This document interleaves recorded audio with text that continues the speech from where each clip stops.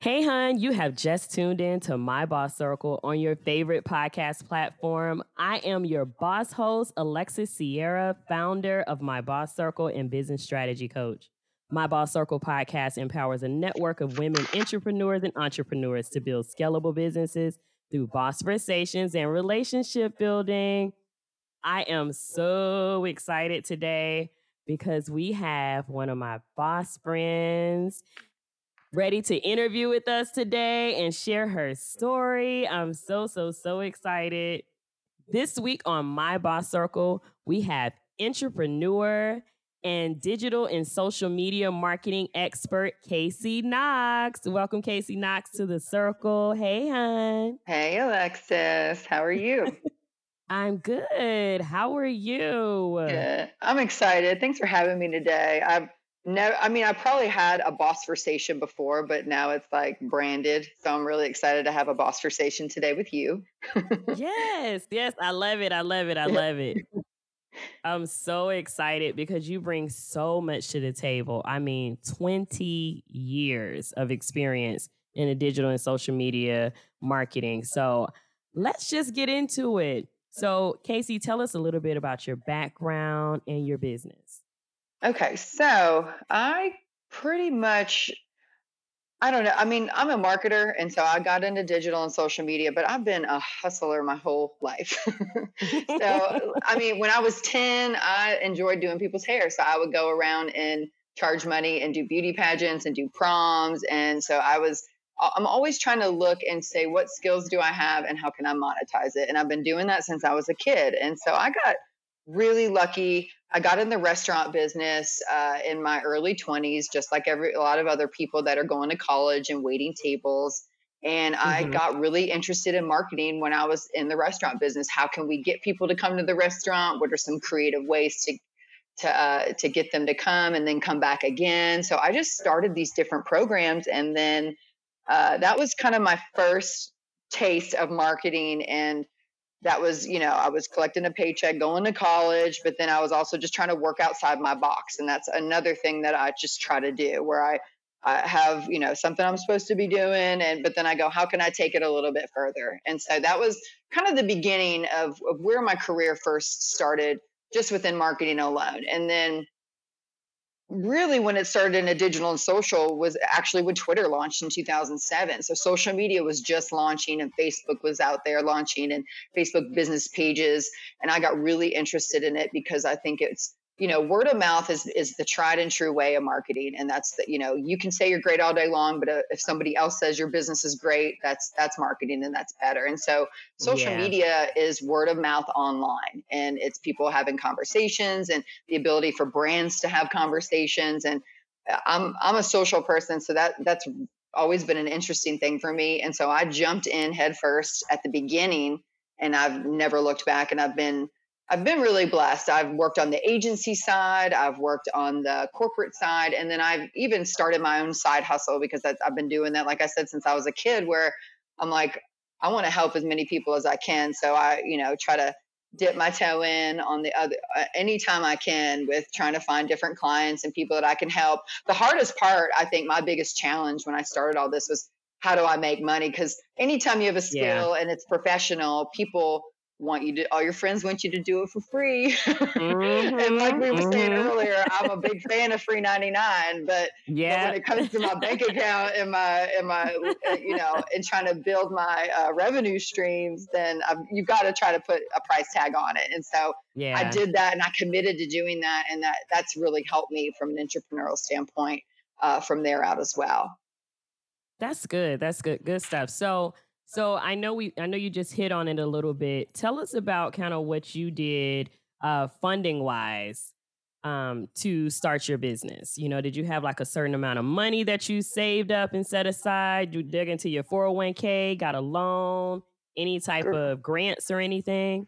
Well, girl, since I am lucky that marketing is service based, so you need a creative mind.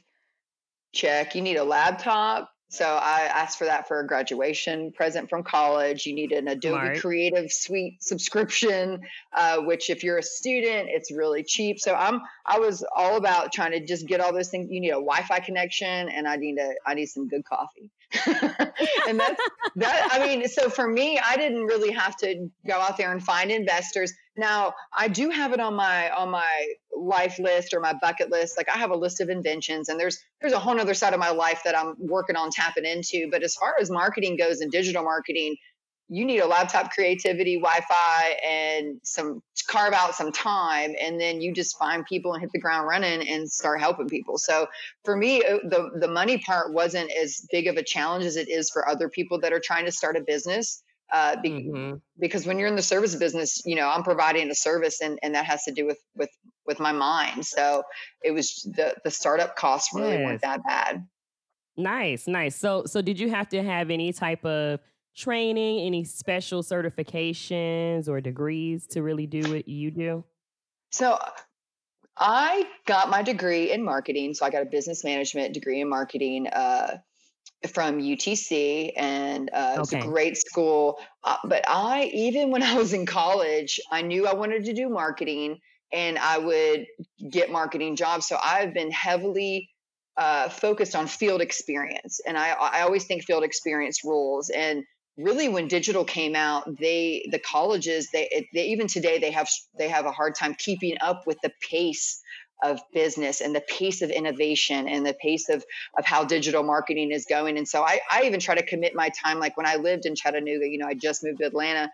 When I lived in Chattanooga, I would go and visit the colleges and speak to the students there, and do presentations on marketing just to try to keep them up with what was going on. And now that I'm in Atlanta, I have a goal to do that as well. But Okay. Nice, nice, nice. So I want to shift gears a little bit.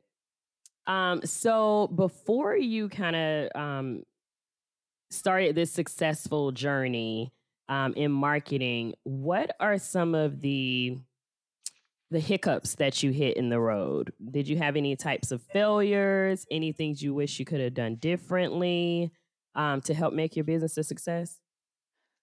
So I would say that some of the failures that I've come across, because like I'm a hustler. Even I'll go back to even when I was in high school, I would go to school and I had two different jobs because I Hmm. love making money, and money motivates me. So, Yeah. but I would say because I like to collect a paycheck, because I like to have a job. I've been working for a long time, and I actually added it up one time, and I've had 25 different paycheck collecting jobs in my life. Now I'm getting into the Hmm. failure part, so just stay with me. But so when you have that many jobs, you're going to have bosses that you conflict with and that you have personality clashes with. So I've been let go from probably three or four jobs. I've been fired probably three or four times in my career. And Hmm. that's a humbling experience. But It and is. probably the first time it happens, you blame yourself and you think, but then I've come to the terms of the fact sometimes things don't work, and sometimes breakups have to be quick and black and white, and it can't be a transitional process. So some of the failure times in my life are just getting let go, and Hmm. trying to figure out how to start over, how to reinvent yourself, which I'm not afraid to do that. So one thing about myself is that helps me probably is that I love change, and change kind of fuels me, and I get excited about it, whether it's rearranging my office space or whether it's looking for, like when I was at Area 203 Digital, I was in the account services department. And so but then it was 2007 when Twitter was launching, and I was looking around the agency, and I was like, we don't have a social media department. So I put together a business plan, presented it to the president. It was like, we need to do social media. We need to offer it to our clients. And I Hmm. don't know it yet, but I'm going to learn it. And I faked it till I made it, and I became an expert in social media. Um, and I didn't look back from there on. So I mean, from a failure standpoint, from a setback standpoint, I would say maybe just getting let go sometimes from jobs Yeah. would kind of set me back sometimes. But also, I think we're like, as a female, I think sometimes I'm my own worst enemy, where I can get too much inside my head about something. I can get self doubt.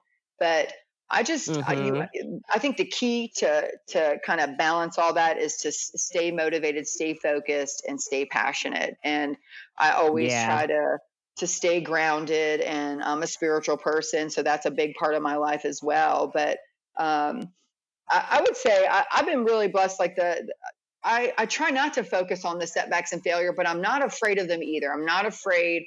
I'm not afraid to fall, and I'm not afraid to take risks. And Yeah. I've been taking risks, and I think if you're 75% sure, 50% sure about something, I think it's worth trying or worth jumping into. And it may work out, it may not. Like I just moved to Atlanta, and I got, I always have a full-time gig, but then I always have a side hustle. And so the marketing stuff is my side hustle. And one day it may be my full-time gig. I don't know, but I really am enjoying the season of life of moving to a new city and all the opportunity that I'm from Maryland, DC area. And so I'm from a big city, and I love the energy, and I love the pace. Yeah. And so I'm so happy to be now and to see what happens. 20 years into my career, changing cities is a big deal because I had all kinds of connections and my network was all set up. And I'm kind of at a crossroads now where I need to build a new network. And it's not, so some people could say, oh, moving to a new city is a setback. And I think it's a short-term setback, but I think the long-term payoff is going to be bigger than anything I ever had, in Definitely. Chattanooga. So that brings up another question. So when you're relocating to a new city, because that's definitely something that I did when I started building my business, I came to a place where no one knew my name. I only had about 25 people who knew me and wanted to start a business here. What steps do you take now that you've relocated and now that you need to rebuild your network? Are there certain organizations, events that you go to? What's some of the things that you do? So I would say there's about 3 different things that I've been doing. Like even when I thought that I might move to Atlanta. So these are the things that I've been doing. So I was the president of the American Advertising Federation, also known as AAF. It's a national organization. It's kind of like PRSA or AMA. It's a marketing association. It's a nonprofit. So I was president for 2 terms in Chattanooga. So that gave me access to people nationwide. And so I've been building a network. I would be doing myself a disservice if I had been in social media since 2007 and I haven't been building a global network. Because if you're on social media, you're global. So I've been working on that for years. Right. But, moving to a new city, you kind of, with those face-to-face connections, you kind of have to start over. So as soon as I moved here, I tapped into the Atlanta advertising club, and I set up a membership. And COVID-19 has kind of slowed down those face-to-face connections, but that's one thing I did. Another thing I did was on Facebook, there's a group called Marketing and Communications Women of Atlanta. Now, if you are passionate about marketing, if you care about it, if you are interested in doing it, whether you're in college, your middle career, your senior, you need to be in that group. It's 15,000 women. It's such a strong community. Nice. They post jobs all the time. Mm-hmm. They post motivational stuff. They post, people post like marketing, advertising examples, and people critique them. But it's a really powerful network of women. So I found and I joined that group. And then another thing I've been doing is I have some connections around me, and this is a risk, but this is something that I feel like I need to do. So I have a friend right now, and she owns a bakery, and I'm branding her, and I'm going to build a website for her, and I'm not really going to charge her anything, but that's going to get my name out there. So Correct. I'm willing to take some risks because, I'm 40 and I'm middle career. And so I could have came into town, and I actually did find some project work, and it's actually not that hard to find, with the online resources like Indeed.com and Simply Hired. A lot of these websites they'll show you remote opportunities. Mm-hmm. And so for me, I see a remote opportunity as, hey, that actually might be a project. So I'm going to reach out to that company and see if they need my services. So I don't read anything at face value. I always try to look beyond the surface and say, what else can I tap into? So the AAF thing, joining that Facebook group, offering free services, and then also just looking for opportunities that could turn into something, whether it's, something that's advertised as remote or even just looking for projects. But online is awesome. Like there's so much untapped potential. I think people are still figuring out the online world, even different industries. Like through this COVID-19 thing, I started, if I need to go to the doctor, I download the app and I I go online with a video chat with the doctor. And that's new stuff, but video has been around forever and the internet and smartphones have, but we're just tapping into new things. So there's all kinds of opportunities from a marketing standpoint. So I really, really love how you said that you have to kind of offer to do some things for free just to market yourself, even as a marketing expert.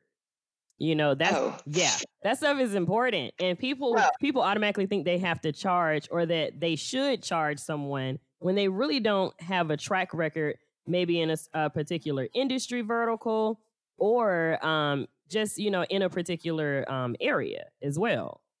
We were talking about money earlier, and I'm not sure if I can write it off if I do it for free, but I'm going to look into it. Because I do my own taxes and stuff. So but also, I'm philanthropic and I'm a Gen X, and I think millennials are like this too, where you kind of just have that natural philanthropic side to you. And so I want to look for speaking opportunities even here and talk to the college kids and talk to peers. And my goal is to get paid to speak, but I also want to go and I'm passionate about speaking and trying to help people, whether it's learn a new skill or become more passionate about something. So I'm looking for speaking opportunities as well beyond just doing marketing services, just because I enjoy doing it. So why not? I feel like.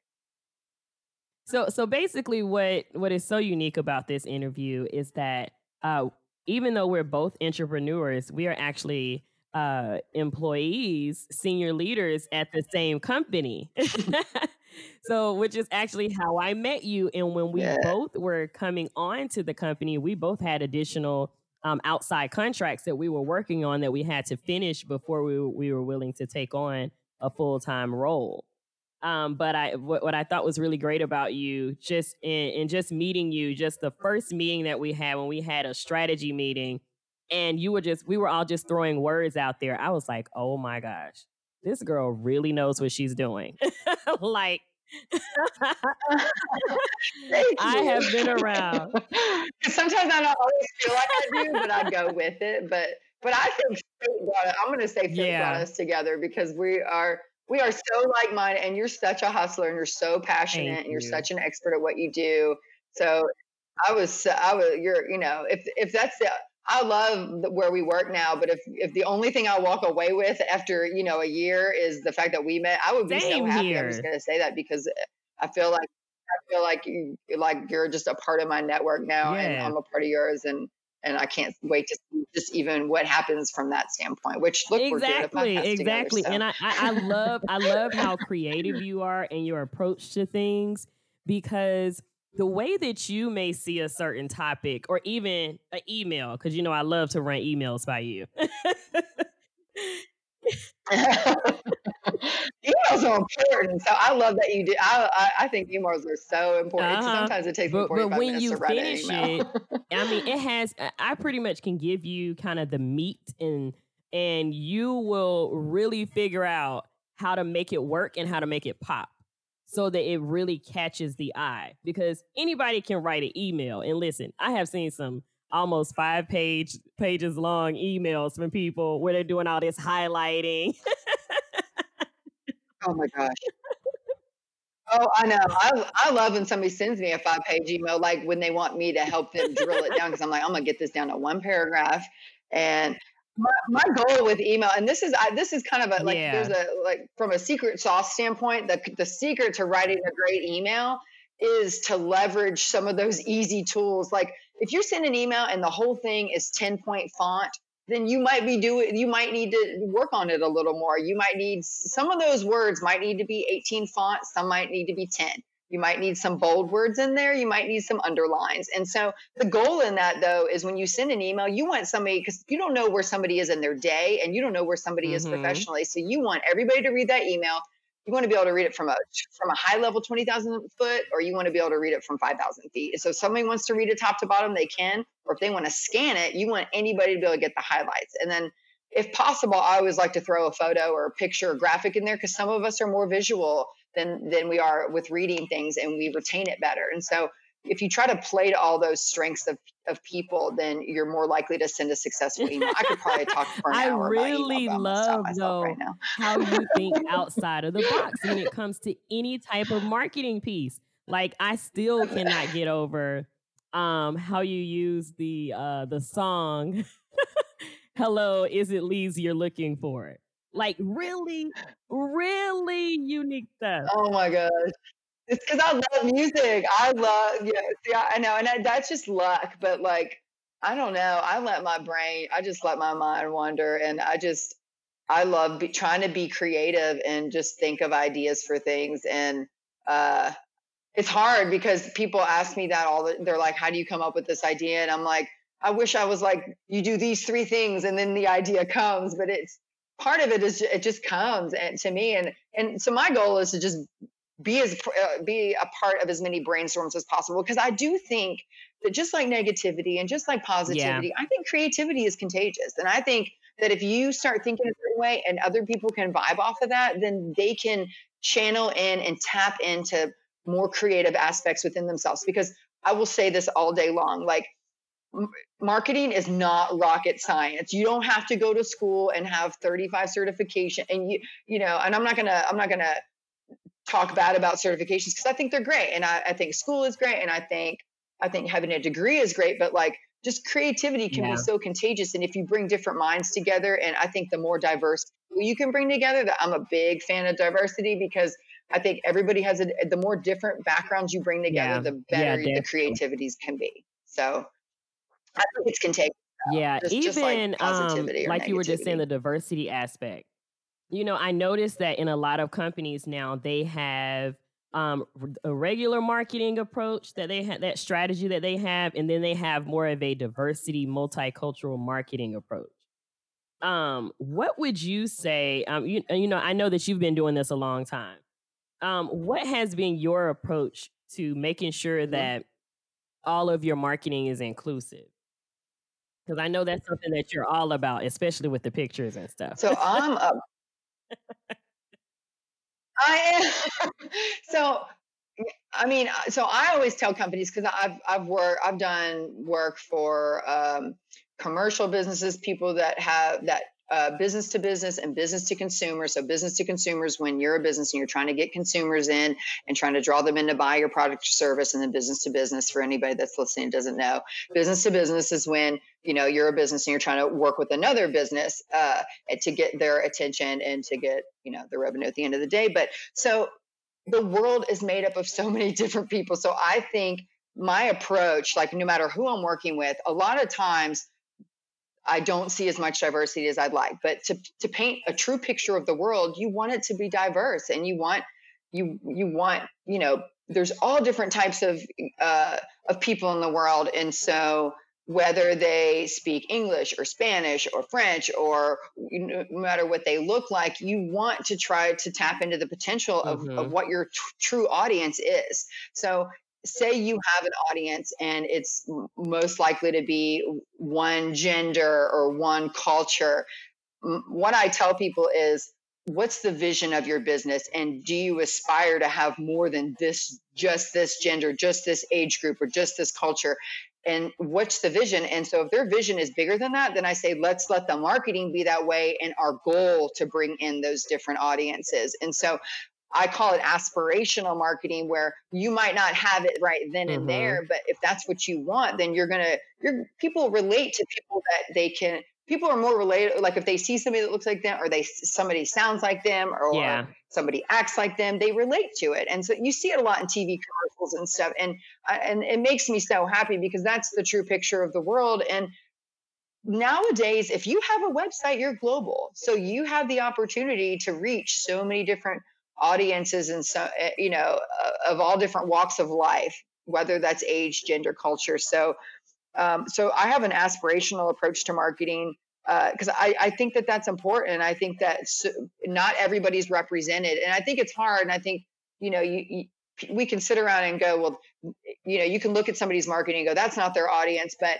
at the end of the day, if that's what they aspire and that's what they want to bring in, then I think that that's a good goal. And I think that you could sit around and judge like what their intentions are. But I would hope, I like to try to look at the good in things. So if I see somebody's marketing diverse, I'm like, oh, well, they're trying to reach a diverse audience, because that's how the world is made up. So to me, it comes naturally, Hmm. because I've always felt that way. But I don't like, I haven't been at a corporate office, the same corporate company for 20 years. I'm blessed to have worked at a lot of different startups and different types of businesses. I was in banking, I was in hospitality and the hotel business. Now I'm in like a tech business, and there's so many different people. Even at our company now, we have we've got some good diversity going on. So I feel like there's just so much untapped opportunity when it comes to how people market. And I want that to be one of my focuses, or something that I become really, I try to be good at it, but I want to be better at it even. And I want to be known for that. Like, I'd love 20 years from now to be known, oh, she's really great at diversity, and she knows how to bring people in and get brands to appeal to the right audiences. So that's a continual, like, you have to be intentional, I think, about diversity. I want to be intentional about everything I do. I don't want to just shoot out the side of my hip. I want to be thoughtful and intentional about things. And some things come naturally to me, but the more intentional we can be, I think we can have a greater impact. Okay, and we're back. So, definitely what I really want you to do now is really just give some tips and advice for our current and future entrepreneurs, as it relates to marketing their business or brand.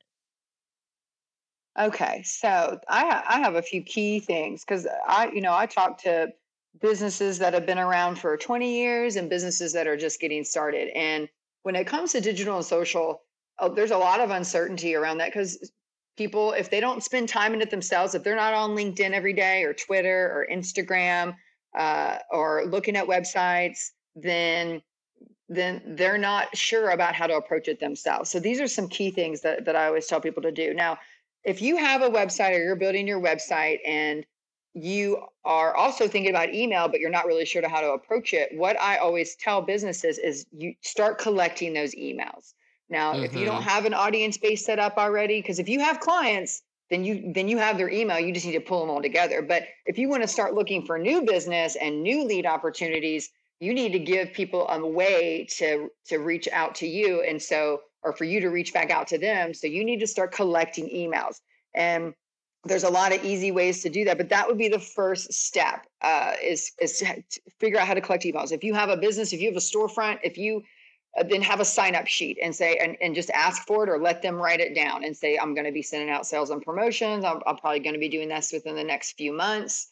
And so this was an easy way to kind of get that first, so you know what's going on and you can get those opportunities before other people. And so that, you're incentivizing the idea a little bit for them. And so then you can collect email addresses. So that's one thing that I always tell people to do. Even if you're not ready to send email, start collecting them. The second thing I tell people to do, if they're not sure about social media, the best thing, even for a business owner, because a lot of times business owners are like, well, I don't have time to deal with marketing, or I don't want to mess with it. You still need to understand it, and you don't have to be an expert in it. And you don't have to spend 8 hours a day in it, but you need to have an overall understanding of it. So what I tell people to do is go, especially business owners, is go out there and grab your social media profile. So set up your business Facebook business page. Even if you don't plan on using it, just grab the name and establish the name. Go on to Instagram and grab the name. Go on to LinkedIn and start the business page. Go on to Twitter and do it. And you might not turn these pages on, but at least grab the profile, because the thing that you can do if you have it and you have it set up, you don't have to start having a conversation. You don't have to start speaking. You don't have to create or start conversations, but you should go out there and listen. And you should go out there and use it as a listening tool, and get comfortable and understand how Twitter works, understand how the hashtags work, understand all the different possibilities. It's funny, because when Twitter came out, hashtags happened by accident. It wasn't something that Twitter put out there, and Twitter was like, we're going to create hashtags, and it's going to tag on a post, and it's going to make things viral. They had no idea. And that was actually started by the community and by the audience. And now it's just a huge thing. And hashtag this and hashtag that. And we all, even people's personal brands, we expect them to almost have a hashtag nowadays, like hashtag my boss circle, or hashtag bossversations. Those are things that, as when I go out there and talk about this podcast that we're having, I'm going to go out there and use those hashtags. So, but going back to what I was saying is going out there and grabbing them. The other thing that, if you have an idea for your business, like I always go back to Chick-fil-A and and the Eat More Chicken thing, where that was actually a campaign, but then it became part of their branding, those cows and the Chick-fil-A thing. It's like now whenever you see a cow, like even if it's standing up, you automatically, if you see a cow on a billboard and you don't see the Chick-fil-A logo, you still know that it's Chick-fil-A. And it's funny because sometimes what starts out as a campaign can actually end up becoming part of your brand. So for that reason, anytime you think you have a good campaign idea, I always tell people to go out there and buy a domain. So like for Eat More Chicken, and it's chicken's even spelled wrong, but they owned it. And it's just funny because it's part of the campaign, but now it's part of their brand. But go out there and buy the domain, like, and a domain for those who don't speak digital yet, it's, go to GoDaddy or go to one of these domain providers, and it's, like the www. Whatever, mybosscircle.com, or, go out there and buy that domain. That way nobody else can get it. And that way you're grabbing the idea and you're kind of, you're holding on to it so you can do something with it. The great thing about domains is there's coupons out there. You can buy domains for like $5 or $6 or $10 and hold even on 99 cents. And that's for the whole, yes, girl, free 99. And that's for the whole year. So like, it's $5 or $10 a year. So I'm a domain squatter. I'll think of a good idea. Even like my maiden name is DePompa, which is Italian. And so I went out there one day and I was like, I'm going to go buy DePompa.com because maybe I'm going to do something with that one day. Maybe not. But like, so that just gives me something to hold on to later. So I always tell people to do that. And plus that gets you kind of your brain thinking around digital and marketing, and it's healthy to do that. And you don't have to spend all day building websites because you got other stuff to do if you're a business owner, if you're just getting started, things like that. But it lets you kind of dabble in it and it gives you an idea of how it works. So you've got to be curious, and you've got to, that's just like just a natural part of being an entrepreneur or an idea person is you want to be curious. And so you need to be curious enough to take action, and it doesn't cost an arm and a leg to do that stuff. So you got to be able to set aside some time to go out there and listen on social media, try to collect people's email addresses, and go out there and buy some domains and hold on to them. So those are some small level advice that I would give people that can actually have a big impact later on in your business. Yeah, I agree. Listen, I am a domain squatter myself. Yes. Listen, you better get out there and buy your name. Oh my goodness. I do. I tell them, my sister, she like, when I talk about boss stuff and boss conversations and boss circle, like my family is really inspired. My mom is such a hard worker, and she motivates me. My grandmother owned her own cleaning business, so she was an entrepreneur. Yes, and my sister is and she's an Emmy-winning reporter, so she wins Emmys, and we're super competitive. My whole family is. So I'm like, God, the only way I can beat her is if I win the Nobel Peace Prize or something. Which I'm not on the track to do that, but it's on my list because I'm like, how do I beat her? But then I was also, because I'm competitive, and her last name's DePompa, and she's a reporter, so she has to keep her last name even though she's married because people know her brand. And so, but I went out there and bought DePompa.com. So I was like, but anyway, I think that kind of, it's fun and healthy to be competitive. It's good, but it is. And it does help that, it helps that you get that you've actually seen other women before you and your family do this. You know what I mean? Make their own brand name and start their own business. It doesn't matter what type of business it is. It's the fact that they have done something that is their own, where they are not depending on anyone else to really, fund whether it's the life that they want, or just things that they want to provide for their family. They found ways to do that, just using the skill set that they have that they were born with. You know what I mean? Absolutely. I think that's great. I do too. I think just, figuring out, like I'm on an endless journey to try to figure out. I even think I might have skills and things that I haven't even figured out yet about myself. So I'm just on an endless pursuit to grow and to evolve. And I want to be a chameleon. Like I want to be able to kind of do different things and have different walks of life. And I want to stay true to who I am and my core strengths. But I'm always looking for untapped potential, whether it's in myself or other people. Yeah, I think that's really important. So what advice would you give to your future self, since we're talking about things in the future? Future self. So yes. Especially, you went through a lot and you've experienced a lot. so. Yeah. Mm-hmm. I have. So, okay. So my future self, I know I always had to, because some people are like, what would you tell your younger self? And so I think about that too. So as far as my future self goes, I mean, I want to always take more risks. I'm hugely motivated by adversity. So I'm not afraid of the haters. I'm not, the hardest thing for me is when I'll tell you one of my biggest challenges in my entire career, and not to put people on blast, but I have had female bosses in my career that are they're bosses though, like as far as like they're boss women and they're very strong personalities. But the hardest thing for me is when I come across other females that because I'm a strong personality and because I'm so motivated, I feel like sometimes I threaten them or they feel threatened by me, and that hurts the business, that hurts the morale of the company, that hurts the culture. And I try to stay away from that. And so my advice to my future self is, I mean, there's certain things that I've always done that I kind of want to keep doing. So a great example of this is you should almost treat your employees almost like they're the boss. Like some people have a chip on their shoulder and they have to overemphasize that they're the boss, but I like to empower people that I manage. And so, for instance, it actually paid off. So I had an employee at a digital agency and I hired her. And then I ended up working at a digital agency later and she ended up being my client. So in a way, she was my boss because she would tell me what she wanted.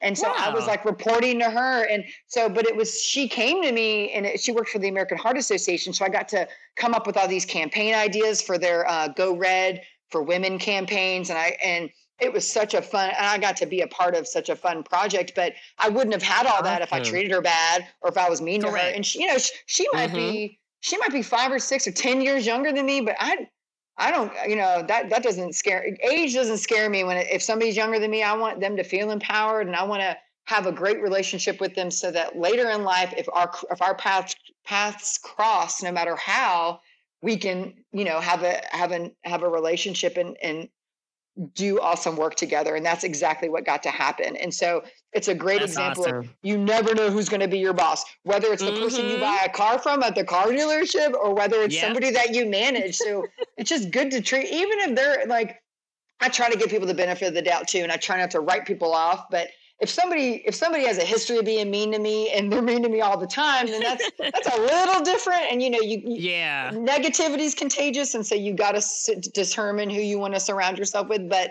I'm all about benefit of the doubt, and but I'm also all about treating people like they might be my boss one day, and you should never take that for granted. So that's one thing that I would tell my future self to keep doing. I would say another thing is one thing, like, because I'm in my 40s now, I will tell you, women, the older that you get, the less you care about what people think about you. And I care about what people think. And there's a good in that, but then it can also hurt you if you worry about it too much. So it's good to care about what people think. You want to have a good image and you want to portray yourself well. And you want to have a good reputation and you want to be known for doing good work and treating people right. And it feels good to be known for that. And when people think that of you, but you can also get too caught up in it and worry too much. And so I would tell my future self, don't get too caught up and worrying about things like that. And that's good advice. And and then I would always say I always stick to the golden rule. So there's certain things about my roots and that, like, because of my spiritual side, this thing that builds a firm foundation in my life. And so if I hold on to those things, treat people as you want to be treated, and then that's stuff that kind of stays with you your whole life. And so if I can stay on that course with my future self, then I feel like it'll end up paying off. The one thing I was telling you earlier is I haven't tapped into the invention. Like, I have a list of inventions and things like that. So my future self, I would say, because I watch Shark Tank and I love that kind of stuff. And they're kind of all about the inventions and stuff. So, I need to take some leaps of faith when it comes to those types of things and take a little bit more risk. But those are just a couple of things that I would probably tell my future self. That's great advice for your future self. I mean, I always tell people, you have to always treat people right. And you never know where you're going to meet your next client or your next boss. Because even though, yes, we like to say being an entrepreneur is working for yourself, you're your own boss. When you get a client, that client actually becomes your boss. Oh, You for know, sure. Well, that's the part that people they don't always connect those dots. So, absolutely. the way you represent yourself in meetings, whether it's coming prepared, listen, because I'm all about a good PowerPoint, and you are phenomenal at making a fantastic PowerPoint presentation. Listen, do not be afraid of PowerPoints. Oh no, I know.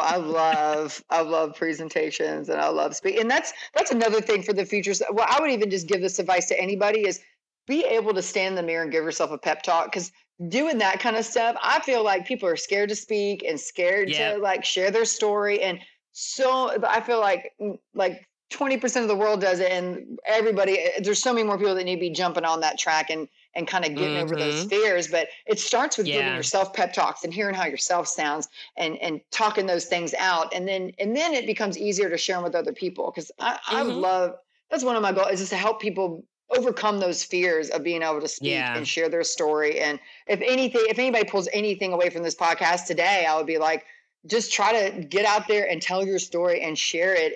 And you never know who you're going to motivate or who you're going to help to want to, you might trigger somebody to make that move. And that, even if I never find out about it, I don't care. But just the thought of that, even the possibility of that happening, feels so good. And I just think that Yeah. there's too much good in that to not speak and to not, share.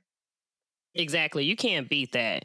So let's shift gears a little bit. So I know that we love to talk about how great it is being an entrepreneur, but one of the things that's kind of not really realistic when it comes to being an entrepreneur is work-life balance. Oh yeah. Because we're always on. So tell us a little bit about how you're able to balance motherhood and your business, as well as, because you're an entrepreneur, your day job as well. So there's one word that comes to mind, and that would be transparency. So whenever I start a job, or whether it's a project, or whether it's going, to work, I'm always upfront about that and say, I want to be number one at my job, but I also want to be a number one parent. And so Mm-hmm. through all of that, I will be completely upfront and say, let me count this really quick. I have had, so that was Air 203, that was Southside Creative, that was Boy Buchanan, and then that's RGI, where I'm now. So the last 4 career moves I've made, I've also been a mother. So at those places, when I go to interview and when I go to tell them about, what I want to do for them, I'm very transparent in the fact that I say, I want to be number one here at this job, but I also want to be a number one mom. And that Mm-hmm. means that those two schedules collide sometimes. So that Yeah. might mean that she's going to be here one day, or that might mean I need to leave early to go watch her play a sport, or I need to go pick her up. And so because I've been transparent about that, like from the beginning at all of my places, then it's never been an issue. And if it even starts to be, then I'm just going to be honest. I've been blessed the last 4 places where I was upfront about it and I stuck true to my guns, and then, and it worked out. And there were, I'm not going to lie. Sometimes it's a challenge. You've got a meeting to go to, then your kid's getting an award and you want to be there, and you have to kind of Yeah. figure out, how am I going to make it all work? And it doesn't work. And sometimes I fall short, but as long as Mm-hmm. if it's on my mind and I'm transparent to all those people, then 80% of the time it's going to probably work out, I would say. And it has. And that's allowed me the freedom to be able to be balanced in my personal and professional life. And so that's one thing I would say, is just be transparent and upfront, and don't be afraid to say, I want to be, and I won't take the job if I see them flinch when I say that in the interview process. I would take that as, this isn't the right opportunity for me. And Yeah. some of us are just trying to find a job and be able to collect a paycheck, and we're scared to bring those things up. But I feel like Mm-hmm. if you don't, then, I feel like that it's maybe not the right opportunity. And you got to try to find that. That's got to be your goal, is to find those opportunities and to set yourself up for success in that way. Because at the end of the day, that's when I can lay my head down at night and I don't have to overthink things, going, okay, well, I did the best as I could as a parent. I did the best I could at my job. And that's all I can try to do. It's not going to be perfect. Sometimes it's going to be messy, but if that's my intention, then it's going to work out more often than not. Yeah. Yeah. I completely agree with that. Yeah. I actually have had to turn down a job because once I brought that up in the interview, it became the focal point, not my experience. None of that stuff mattered. They were just like, okay, but are you gonna have time to like be able to come here every day and be here 100% of the time? Because at the time my son was homeschooled. But when they thought about, okay, yeah, she has a son that's homeschooled. If she's working from home, because I said, listen, if you could just allow me to work remotely, then this can be a true balance for me and I can make this work because I would really like this opportunity. And they just kind of couldn't get past that part. And I said, okay, well, I just know that this isn't the opportunity for me. And I mean, we had done full blown negotiations and got to the end of the road. And that was the deciding factor on if I was going to take the opportunity or not. Sometimes you do have to just put your family first over everything. Oh, well, you know what I mean? it's absolutely. And it's funny because you never know how it's going to pay off. So, I went and worked for Marriott, and when I actually got the job, I was 6 months pregnant. And so usually Oh, you have to be wow. you have to be at a company for a year to even get maternity leave. But I was like, Mm-hmm. I'm just going to take this job. It seems like the right thing. I feel like they're going to take care of me. I'm going to work my tail off, and and so when Mm-hmm. it came time for me to have my child, do you know what this company did?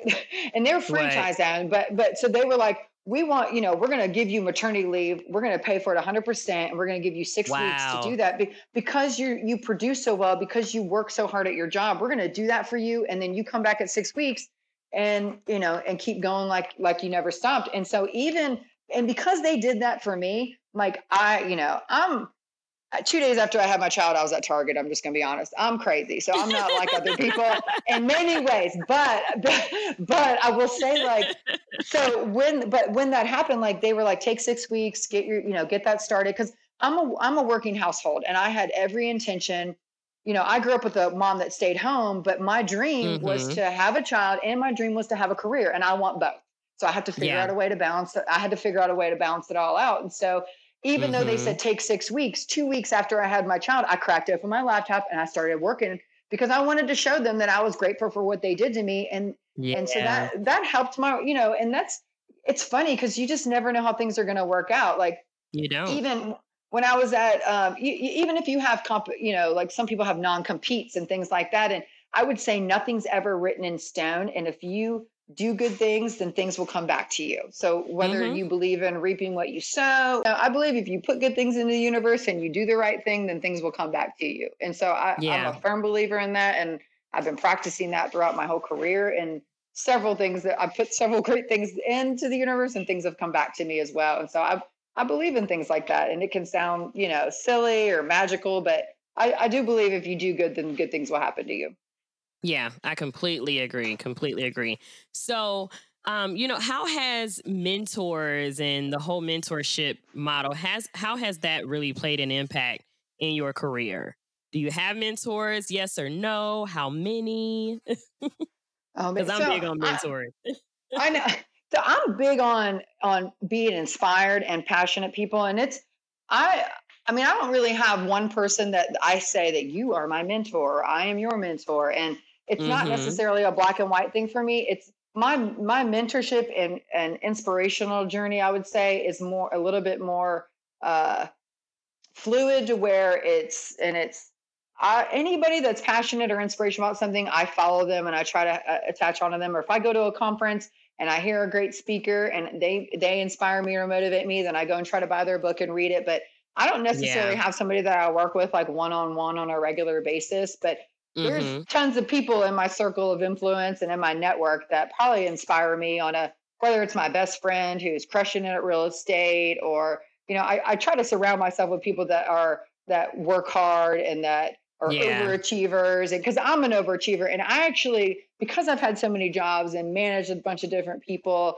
I find myself to be inspired by people that are like-minded and that are, like to go out there and just achieve, achieve, achieve. And those are the people Mm-hmm. that inspire me and motivate me. And my mom is like that. My dad is like that. So I'm kind of like I was going to get that gene. I feel like I knew I was going to, or I realized that I got that gene because my mom and dad have that gene. And so part of it you're born with, I Yeah. think, with that gumption and that natural drive and grit to want to succeed. And then some people have to, Mm-hmm. work a little harder at it. But I think once you realize that that's necessary, whether you have it already or have to seek it out, then the more you can surround yourself with those types of people, the more it's going to pay off for you in life and the more you're going to stay motivated.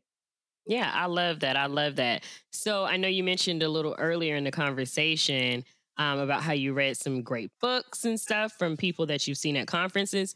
What has been that book that you feel may have changed your perspective a little bit? Oh man. So I'm not going to lie. It's really hard for me to sit down and read a book cover to cover. I'm just not going to lie. And that probably took me down. Like people were like, oh no, we don't know what she's talking about if she doesn't read books. But I will say because I'm spiritual, I will say there's a book that it's called My Utmost for His Highest, and it's a devotional. And whether you're spiritual or not, it has the best life lessons in there, and it's got great advice, and it's real world advice even. And so I look to that a lot, and that helps keep me grounded. I actually recently got my hands on a book called Deep Change by Robert E. Quinn, and I was told that I need to read this book and that it's going to help me grow from a leadership standpoint. So I have that on my list to read, but other than that, I mean, I have a ton of marketing books that I look at and stuff, but because I'm more of a field person and I grow and I feed off of kind of seeing what other people do. And so I'm heavily into, like, people hate things in their inbox, but I probably intentionally subscribe to about 30 different brands, whether I buy them or not, because I want to see what people, if you have a limitless marketing budget, then I want to see what you can do with it. And then I want to see how I can do what I can do with whatever my budget is. So I want to always see what the best of the best do. And then, so that's something I recommend for anybody, any business owner to go, because it's free intel. So I'm all about intelligence and like, how do I get that intelligence? And so I can read about people's life experiences, which I think is great, but I'd rather listen to their life experiences, like at a speaker session. And then I want to go and see the work that's being done. And that's really what fuels me and drives me more than sitting down with a good book.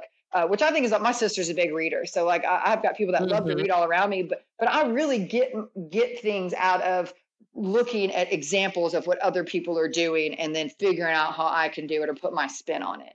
And so that's kind of how I approach it, which is, this is an unconventional answer, I know, but I'm unconventional in different ways. And so this is one of my unconventional ways probably is how I get like the mentorship motivational type of stuff. Listen, see, I started out as a avid book reader. I always say in my household, I'm the one who likes to read, me and my son. But there are other ways. There are other ways to gain knowledge. Like, with my main honey, the original honey. Yes. Honey number one. Yes, honey number one. Yeah. He is the most intelligent person you will ever meet.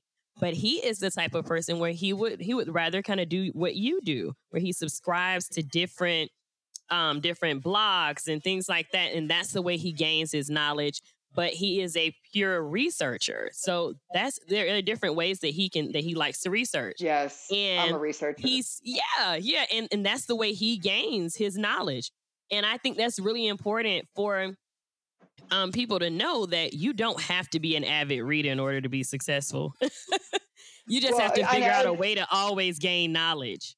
You know what I mean? I'm hungry for the knowledge, right? I mean, so when I was at my first agency, we would get Harvard Business Review and we would read these case studies and my boss would take out the ending and we would go through the case study and try to come up with our own ending.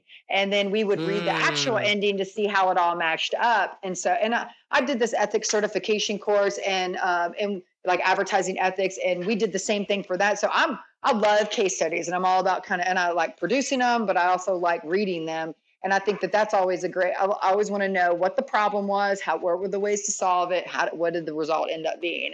And that's the kind of knowledge that I like to soak up.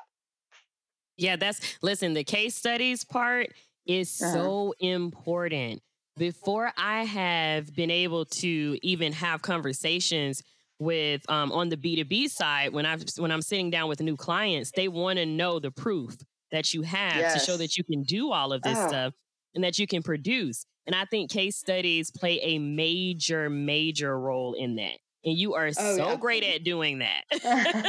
And just talk The- about kind of your process because a lot of entrepreneurs don't know how to build a case study.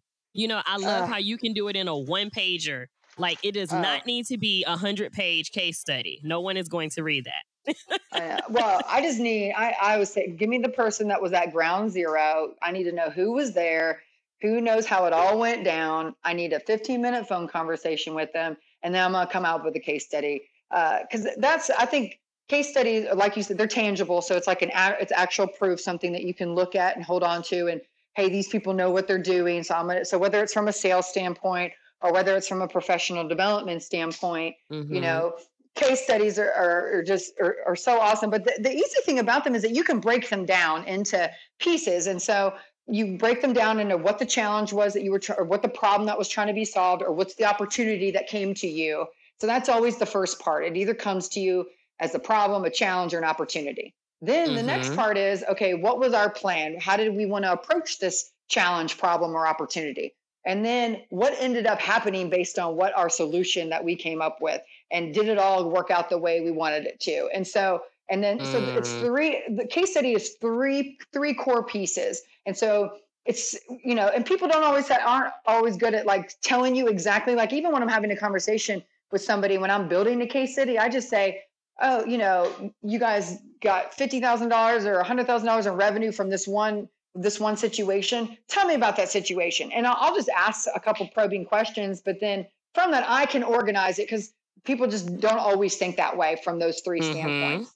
But Mm-hmm. that's kind of, if you're a marketer or if you're in sales, you want to learn those three pieces, and you want to Yeah. learn, and you want to have conversations with people, because even clients are like, what case study? I don't know. I don't want to put my name on, they get all worried in the semantics of it, but really you just want to tell how a Mm-hmm. problem got solved. And you don't have to put their name in it. Even I don't think clients care about that as much, even as, if it is a big brand and they let you, that's great. But just the fact that you have experience doing things like that. And I think whether you're trying to build your career or start a new business, if you have ways to share that, I think it's so invaluable. Like you said, it helps close deals, Yeah. and people want to hear that stuff. So, and, Mm-hmm. and I also think like it could be print form, but you can figure out, hey, what's the video of this look like? Or if I'm going to do a social media post about this, what does that look like? And that's kind of the framework of content. And that's a whole nother podcast, when you want to come up with a content strategy for your business. How do you go about that? And we could spend an hour Yeah. talking about that, but the case study thing is such an important part of anybody's content strategy. So Yeah, I agree.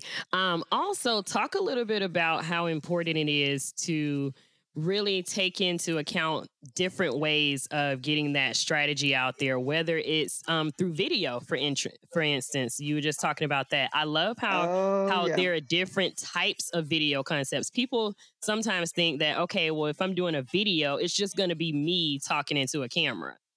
There are other ways to get your point across, and sometimes it can look a lot better than what what you're thinking about, because I Well, love your approach to that. there's actually two approaches. So I break it down two ways. I call it refined and unrefined. So refined content is when you hire a video company and they produce something amazing for you, and it's very structured, and there's a budget behind it, and there's expenses. And so that's the more expensive way to approach it. But then there's unrefined content. But the funny thing is, unrefined content is cheaper to pull off, but it's more valuable to audiences, because they don't want something Mm, that's overly produced. It almost seems fake, or they almost are like, is this believable? They want it to be a little bit, it doesn't have to be perfect. People aren't looking for perfect. They're looking for mm-hmm. real, and they're looking for, Yeah. in order to be able to connect to that's what they're looking for. Something that can be created on an iPhone, or made in Mm-hmm. 15 minutes, or going live. Things like that are all, easy ways to create unrefined content. Yeah. Love it, love it. And I know even like the animation, that's something that you talk to me a lot about too. Just the words, not even the person on the screen, but the words on the screen. You know. Oh, and the great thing about digital nowadays is that, it's been around long enough to where there's apps. There, like Adobe has this thing called Adobe Spark, and it's software created so you can make quick videos, whether they're 15, 30, 60 seconds long, where you can put words on the screen, and it's, taking your thoughts, putting them on the screen, and then putting images or photos behind it, and you're creating an impact that way. And so I could probably send you or come up with like 5 different apps that do that now, and they might cost 99 cents or they might be free, but that's one easy way to kind of put some video out there to convey a message, but you don't have to put yourself out there, which I think a lot of people are afraid of doing that. Yeah, they are. They definitely are. Yeah, so it has been so awesome having you in the circle today. I want to thank you so much, Casey, for joining the Bossversation today. We got to talk about some really great things around digital and social media marketing, and I think it was amazing. And I'm pretty sure a lot of our listeners got some awesome takeaways from this conversation. So thank you so much. I really appreciate it. Well, thanks for having me today. I really appreciate it. I really enjoyed this Bossversation, and it motivates me. So even, I hope I motivate others, but this definitely even motivates me more. So thank you for the time, and I really appreciate it. Yeah. So tell our listeners where they can find you, because we definitely want to follow you on social and all those great things. So I would say on Twitter and on Instagram, I'm Casey May Knox, CASEY MAEKNOX. And then I have CaseyKnox.com, and that has all my social roll calls on there as well. And then about.me/Casey Knox also has all my social roll calls on there. So please connect with. I love connecting with people. And you never know who you're going to network with or have like-mindedness with or a business opportunity with. So I encourage people to connect with me, and I love to start conversations. So perfect. Thank you, Casey. You're welcome. Thanks, Alexis.